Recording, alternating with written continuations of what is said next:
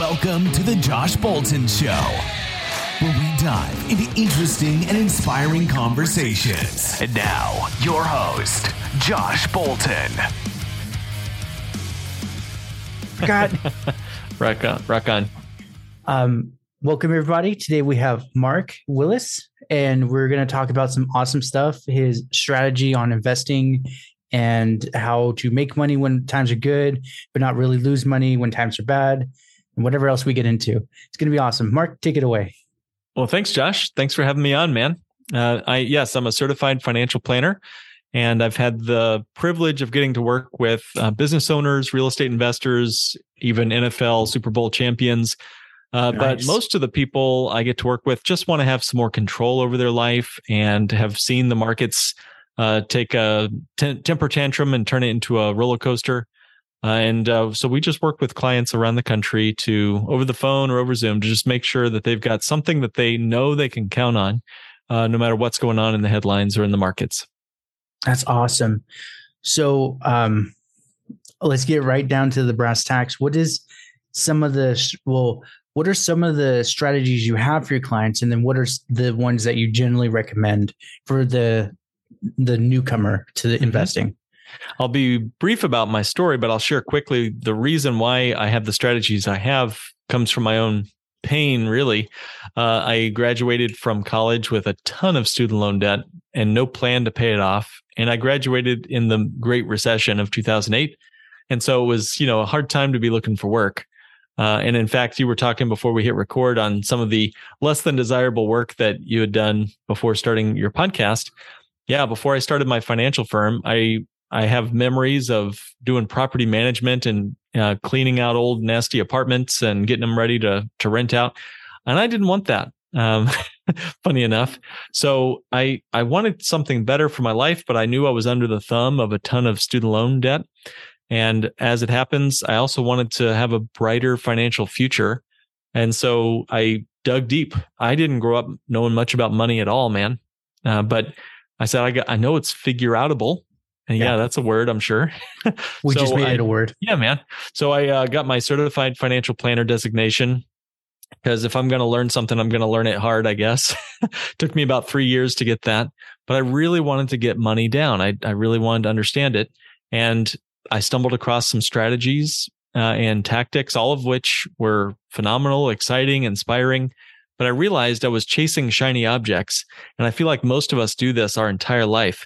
We're told to get the 401k, so we just get it. We're told that Roth IRAs are probably good, so we get one of those. We get our first couple of credit cards because we're handed those at college for the free t-shirt or the free pizza or whatever. We're told to get crypto because that's where the cool kids are, so we get some crypto. But we don't ever ask, why do we want this? And more importantly, what is it we want our money doing for us? You see, the entire every transaction includes money. Yes. Every transaction. So that means it's a big deal to figure out what we want this thing called money to do for us, because it's going to impact literally every transaction of our life. Even the conversation you and I are having, we're not sending money through the wires in our walls, but it costs money just to be on the internet. Just to have this discussion and have this transaction costs money, right? So we've got to figure this money thing out if we're going to have a good relationship. It's not that we want to serve money. In fact, we want the exact opposite. We want money serving us. But I don't think we ever stop and think, well, what do we want our money doing? If you had an employee, you'd probably want to give them a job description. Mm-hmm. And yet we live our whole life as servants to money rather than the other way around. So that's sort of my mindset or frame of mind. As I was trying to figure out how to handle this thing called money myself. And when I started to think about money, I really wanted it to be around the function of money, not the label. I don't want to chase the shiny object. I wanted the characteristics. I wanted the adjectives, not the nouns. I didn't want 401k. I wanted predictable. I wanted liquid, accessible, tax-free, guaranteed, outside of probate. I wanted all those characteristics, not necessarily like nouns, if you will, right? So maybe you could share with me, Josh, what do you want your money doing for you? What's the some of the key elements to how money would work if you could just be Pope of money for the day? How would you want it to act in your life? That's a good question. So for me, my current thing is, it's funny how you said the Roth IRA and all that, and I was like, I got that, this and that. I wanted to grow steady, like you were saying, and that's why I was curious about your strategy. I set up my account to be a mix of everything, with ETFs. I have a lot of REITs, which I might have to start looking into because the interest rate hike. But then just more like stuff that even if there's high interest rates, like Coca-Cola, people will always buy Coke, kind of thing. Yep. Mm-hmm. Yeah. Yeah. The big project for me was just, I had to sit down and think about, all right, what is it doing? Is this money accessible? Mm-hmm. And if it's in a 401k or a Roth IRA, it's not accessible. Right. Do I want my money to have some tax advantages? Well, some places you can park your money, give it tax advantages. Others, you lose tax advantages. Some are exposed to market risk. Others are not. Some are exposed to inflation risk. Others benefit in times of higher inflation. So I just really I literally grabbed a legal pad, and your audience can do the same for free, right? For virtually no money. You could sit there for 5-10 minutes and just have a journal session. What do I want my money doing for me? And just make a little list, predictable results, pass it on to my kids, passive income, competitive rate of return, just check. And then start going through the 400 plus places you can put money. And I tried to keep up with it. There were over 450 assets that you could choose from. And then you can have different stocks within all those assets. So it just creates an infinite portfolio for folks, which is why for many people, it's just kind of overwhelming to deal with this thing called money. It's just very overwhelming for many people. So, to make a long story short, I found a strategy that really saved, my bacon when I was in all that debt, and also provided for me a way to start my business, help my family with buying houses and real estate, and send kids to college and retire well. And it shocked me when I discovered this. You asked me what are one of my strategies that I focus on. Of all things, as I was doing my due diligence, trying to check all my boxes, a strange little known variation of an asset that I discovered had been around for over 200 years in this country, but very few people knew about. But it grew on a guaranteed basis. Guaranteed. It was it was accessible, tax-free, meaning you can access it for any reason. Didn't have to beg a bank or, sell a stock or whatever. You could get the money out for any reason. There's no prohibited transactions. Of all things in the financial universe, Josh, it was dividend paying whole life insurance. Boring old whole life insurance, man. I'm sitting here thinking this must be nuts, some new crypto thing that I don't know about. Yeah, I know. Believe me, if I could be talking about any of that, I would rather be talking about that. But I can't look past how compelling that strategy is. So give me 3-4 minutes and I'll try to explain this in plain English, because go for it. Whole life insurance is much derided. Let's just say it that way amongst us financial planners. And remember, as a CFP, I don't just run around telling people to do this or do that. I always sit down and have a one-on-one talk first. I want to listen to someone's goals, their risk tolerance, their concerns. But let me kind of in general explain how it works, and then I'll get your feedback. So again, whole life insurance is different than term insurance. Right. Term insurance is what we'll borrow for a while. We'll rent the death benefit for a little bit, and then it'll get more expensive as we age. And you can't build wealth with term insurance unless you kick the bucket. And I don't want anybody doing that. So whole life insurance is more of a owning of the contract. You don't rent, you own with whole life insurance. You're building up equity in your policy, just like you build up equity in a house. That equity, that owned money, is guaranteed by the insurance company to grow every single year. So while I'm looking at the S&P 500, and we are at this moment of recording, we are down 21% year to date. Mm-hmm. Whole life contracts, for every policy owner that has a whole life contract, it has hit an all-time record high this year for them. So they are experiencing the best year they've ever had in their policy this year. And next year is going to be even better on a guaranteed basis. So that's number one, guaranteed to grow, no matter what's happening in the markets, no matter who sneezes on who. It's guaranteed to grow. Number two, you can access the money, and there's no tax due if it's designed correctly. The tax law says you can get cash out of the policy either through a withdrawal or a loan, totally income tax free, and for any reason.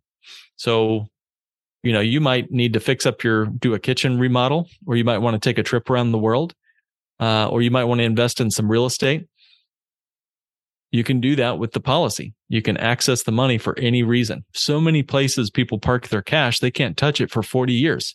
Yeah. I'm looking at you, 401k, right? I'm looking at you, IRA. Yeah. So getting access to money is huge, because I see so many people living on razor thin cash savings accounts and a bunch of credit card debt. But what if you had a year or even 2 years worth of money just laying around for opportunities, investments, emergencies? So that's the second piece, is it's liquid, accessible cash. So just a quick question there. Yeah. I'll say quick question on that then. So would I get my money through the insurance company, or like you said, do I go to like B of A, say, hey, I have my whole life.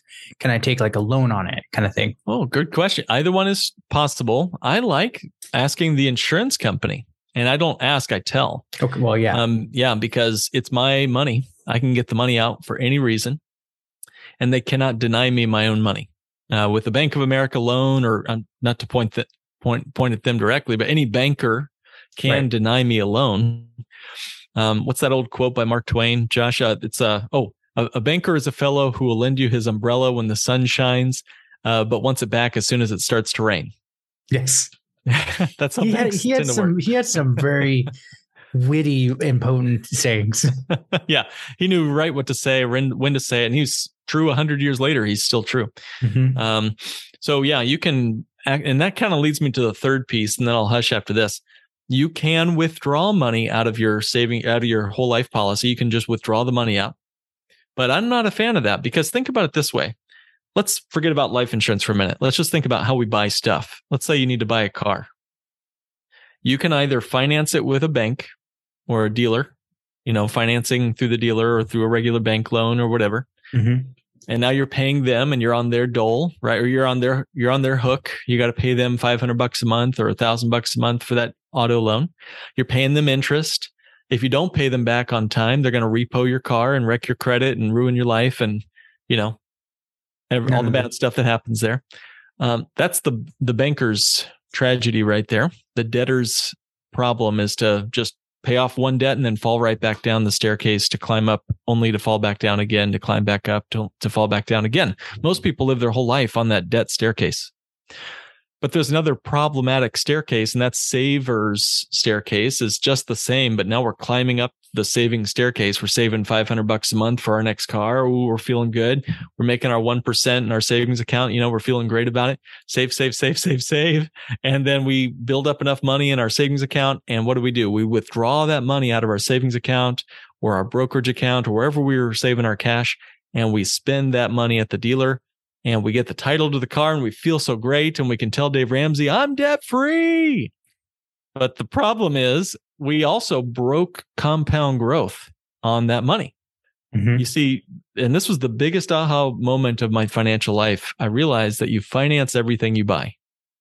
Either you pay interest to a bank, or you spend your cash and you break compound growth, and you pass up interest you could have earned on that money had you not bought the car or the cup of coffee or whatever, and just left that money to grow for the rest of your life. So the true problem of paying cash for things is that we keep breaking compound growth. And I got to tell you, Josh, that's the most important, that's the most crucial part of the financial picture here. If you could just not break compound growth, you'd win. Yeah. But we always keep breaking compound growth, either because we spend money or because the market takes it from us. So when we use a policy, we can borrow against the cash value. If it's a true bank on yourself designed whole life, not all whole life does this. I got to be really clear about that. But if it's designed the right way, it's sort of like if it's designed a very specific way, you've got a feature or an option in there that lets you borrow against the policy, and the policy will continue to compound and grow as if there was no loan, even on the capital you borrowed. To give you a quick story, and then I'll stop. Let's say you had $100,000 of cash, just somehow you'd plowed $100,000 into your policy, 100 grand. And let's say you wanted to buy a $30,000 car.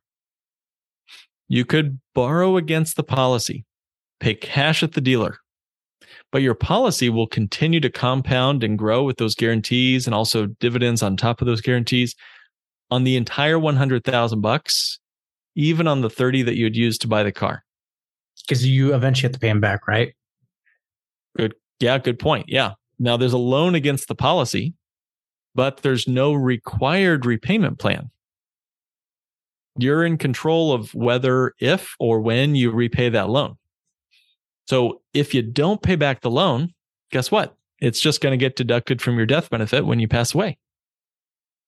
Meanwhile, your cash is still compounding and growing while you're alive. So unless, to give you an example, back to those numbers, let's say that your death benefit was, let's say it was $1 million. Okay. $100,000 of cash value. That's the money you can spend. 1 million of death benefit if you croak.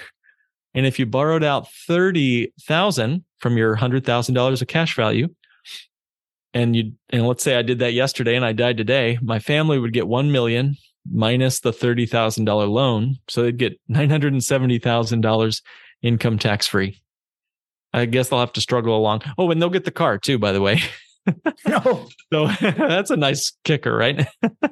So that is my favorite way to make major purchases. All right. Because now I don't only get the car, or more likely, I'd like to try to invest this money, like a real estate deal or, stocks or whatever.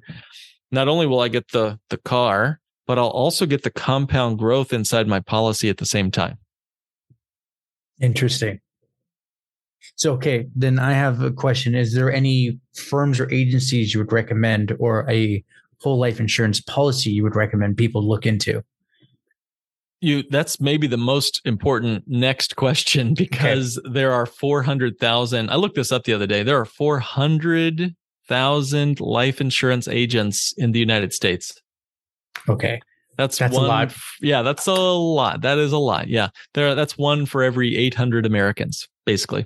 And so, just calling up your guy or gal, you might be, you might hear them say something. Oh yeah, I can do that for you. And then they scratch together a whole life policy that does not do anything that I just said, because very likely they don't have the training or expertise that comes with building this correctly. It took me 3.5 years to really become proficient at this. I had to get certified with Bank on Yourself. And I would actually recommend, to answer your question, Josh, just find somebody who is Bank on Yourself certified. There's a Bank on Yourself. Yeah. There's a certification and authorization program in the financial industry. It's the only credentialing and authorizing program that trains advisors like myself to build these things. Mm-hmm. I've kind of likened this to elevator technicians. When I get in an elevator, I just want to push the button and up I go. I don't care how it works, really. I hope it does work. If we don't want to do scary movie scenes. Yeah. But if it's not certified and run by a technician, if it's just my uncle working on that elevator, I don't care if he's my uncle. I want to know that thing's going to work. Right. Right. So it's the same with these policies. I've seen folks who thought they had a policy like I've just been describing, and it turned out it was wrecked with tons of commissions, busted up with tax problems, going to fall apart on itself in retirement, going to lapse and become a tax nightmare. I've seen all that. Probably over my 11 years of doing this, I've seen thousands of different, papers and projects and illustrations that folks have sent, spreadsheets. And very often, I'd say maybe 98, 99% of the time, it's not designed properly. So anyway, look for a Bank on Yourself professional. There are hundreds of us around the country. You can work with me if you'd like to. I'm trained in that way. I'm also a certified financial planner, and the colleagues I work with are going to do it right. They're going to be quality control, making sure that they design this thing right so that it meets your financial goals without taking a bunch of risks in the market or getting beat up with, investment fees, that sort of thing. Wonderful. I want to say we do have a bit of a time frame. So what are the places that everyone can get to you for, say for me too, the contact you to get this all structured correctly? Well, thank you. Yeah. And I want to just briefly say, hey guys, don't just do this because you heard this on a podcast. Do your research. There's obviously insurance expenses. There's obviously, concerns that you'd want to review and make sure that it's a good fit for you. It's gonna mean saving, right? It's not an overnight success story. The returns are modest. I would say maybe middle single digits is what you can expect. So it's not meant to be like a replacement for meme stocks or crypto or something. But it's just supposed to be steady, predictable, always increasing. Just think of it almost like an alternative to your cash savings, doing 4 or 5 or better percent. So with that kind of cautionary tale out of the way, if you want to build true compounding wealth that's not built around paper profits on the market or Zillow's guesstimates on you, but you want to build real contractual wealth that you can count on, I can help. I'd be happy to chat. You can go to kickstartwithmark.com. That's kickstartwithmark.com. You can see the link to our podcast there. You can read about testimonials we've had. You can schedule a 15-minute phone strategy session where we can answer your initial questions. That's kickstartwithmark.com. Awesome. And I'll have that in the description too. Absolute honor and pleasure to have you on, Mark. My pleasure. Josh, thanks for all you're doing. Thank you. Well, congratulations. You made it to the end. You're an awesome person. Not many make it here. So, being the awesome person that you are, can you do me one more awesome favor? Can you rate and review this on whatever podcast services you're using? If you do it on Apple and you leave an actual written review, I have a thing on my website. I will take your written review and post it for all to see. Congratulations. You're permanently sealed on my site. Otherwise, I am trying to do YouTube more and live streaming. I will try to put as many of the YouTube links in the description of the show as I can. So give your boy some extra help over on YouTube. Watch my videos. I just mute it and change the channel, change the window or something. But yeah, that's it. Thank you for being awesome and see you next time.